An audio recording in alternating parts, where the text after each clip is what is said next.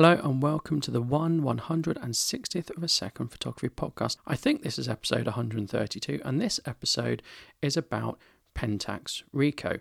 Now, Ricoh own Pentax, and I've had some Ricoh products, I've had some Pentax products, but they're not really mainstream. They're niche products, they're niche cameras, or at least I think they are, and maybe they should be mainstream. And that's what I'm going to talk about today. So I talk about they're not niche, they're not mainstream. As far as I know, and I think this is the case, Pentax only have APS-C DSLRs. They have medium format cameras, which are very good. And I'll be honest, their APS-C cameras are very good. When I first started in photography, I had a Pentax DSLR. And I got that because I got it for a variety of reasons. I got it because Pentax have an awful lot of features for the buck. They're very good value. But also, my dad had a Pentax SLR and had some good lenses for it. So I bought into the Pentax system because it meant I already had some lenses. So I bought one of their K cameras. I think it might have been the KM, and it uses the Pentax PK mount. So I could just stick any old Pentax lens on. It was great, and I was away. So the lenses for Pentax, you don't get a huge amount, and we'll talk about that later. But I was happy. I had a couple of primes and a couple of zooms, and I was happy. Now later, I switched to Canon, and I switched to Canon because I wanted better video. So I switched to a Canon 550D. I think I've still got the Pentax lenses. I sold the Pentax DSLR, but I kept the lenses there. They're somewhere with my old vintage lenses.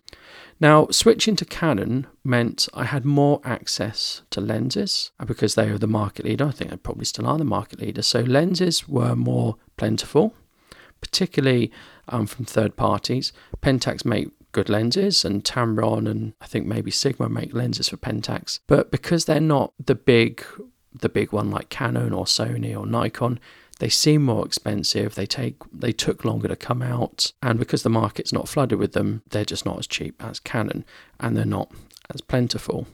So I switched to Canon. I was quite happy with Canon, still got Canon. And the reason I decided to do this episode was because I saw that I saw a rumour that Pentax were going to do another DSLR that was more focused on video.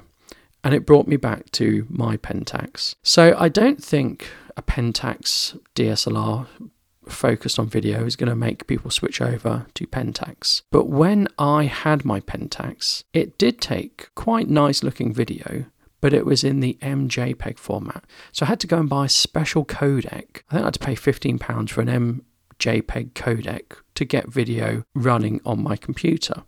Of course, when I switched to the Canon 550D, the video was so much better, although it's advanced a lot in more recent DSLRs, and I've got one of the more recent DSLRs. So when I was shopping for the Canon 550D, I was going to various camera shops, trying to try it out, trying to look at the picture quality. I went to a Pentax specialist in London, in Tottenham Court Road, and they were the rudest people I've ever been in a shop with.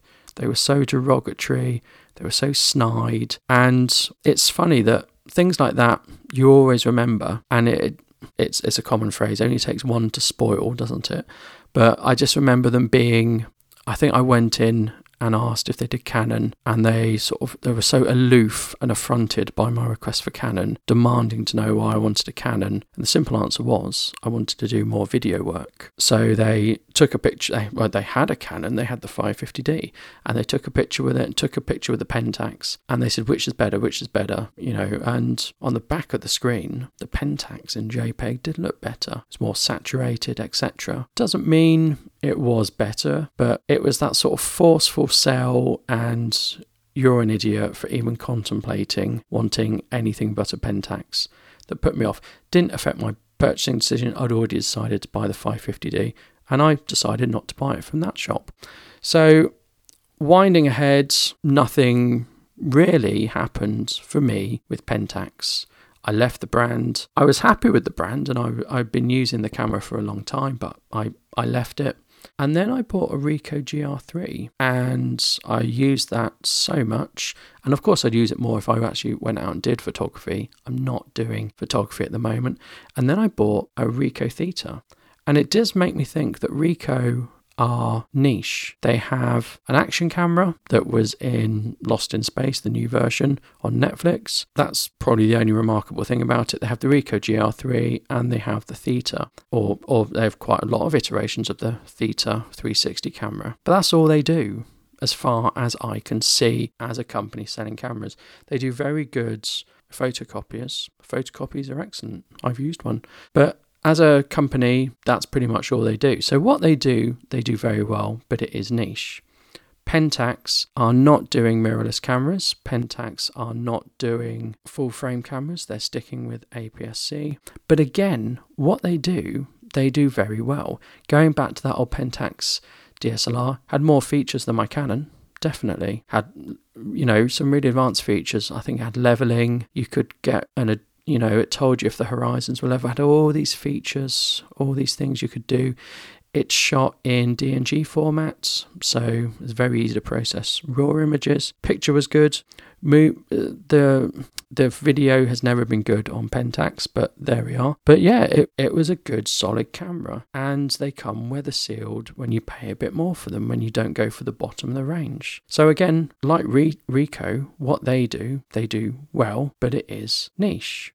If you look on DxO, you'll find their cameras have excellent scores, and I think they're sometimes really ahead of the curve. So they launched in 2011 the Pentax Q series, which they had done a very similar series in film. In the 70s, they'd done these small little cameras and you put these small little lenses on. They're fantastic. And they did it with the Pentax Q in 2011. And it didn't really catch on, although it has a bit of a cult following, the Pentax Q series. They're just tiny cameras. I think I can't remember whether they were before Micro Four Thirds or not. But other big camera companies have done very similar things, like Canon with the EOS M line. They were well ahead of the game, Pentax. So I just wanted to give my thoughts on Pentax. Will I buy another Pentax? No, not because I have anything against Pentax, but because I'm locked in with Canon. And if I go through the upheaval of switching manufacturer, switching camera system and ecosystem, then I'd probably go to Fuji, in all honesty. There's nothing wrong with Pentax. If they brought out a fantastic single-use product where it wasn't reliant on lenses and flashes and all the other ecosystem that goes with it, yeah, I might buy it. If they brought out a full frame or weathered DSLR, then maybe I'd consider it. But I have my Canon DSLRs, my Canon lenses, flashes for that system. I have my Ricoh GR3. I'm pretty much set. Probably won't need to buy anything else, so I probably won't be switching to Pentax. There are lots of people out there who have Pentax, and of course I've got Pentax lenses, but it's not going to be switching for me. But I did want to talk about my experience of Pentax and Ricoh, and just generally convey why I think they're niche, or why I think their cameras are niche. Do you have a Pentax? Have you ever used a Pentax? Do you have a Ricoh? Tell me what you think. I'd love to hear your comments. Am I wrong with Pentax? Please don't flood me with if I'm wrong with Pentax, but do let me know, because as always, I'd love to hear your comments. Thank you. Goodbye.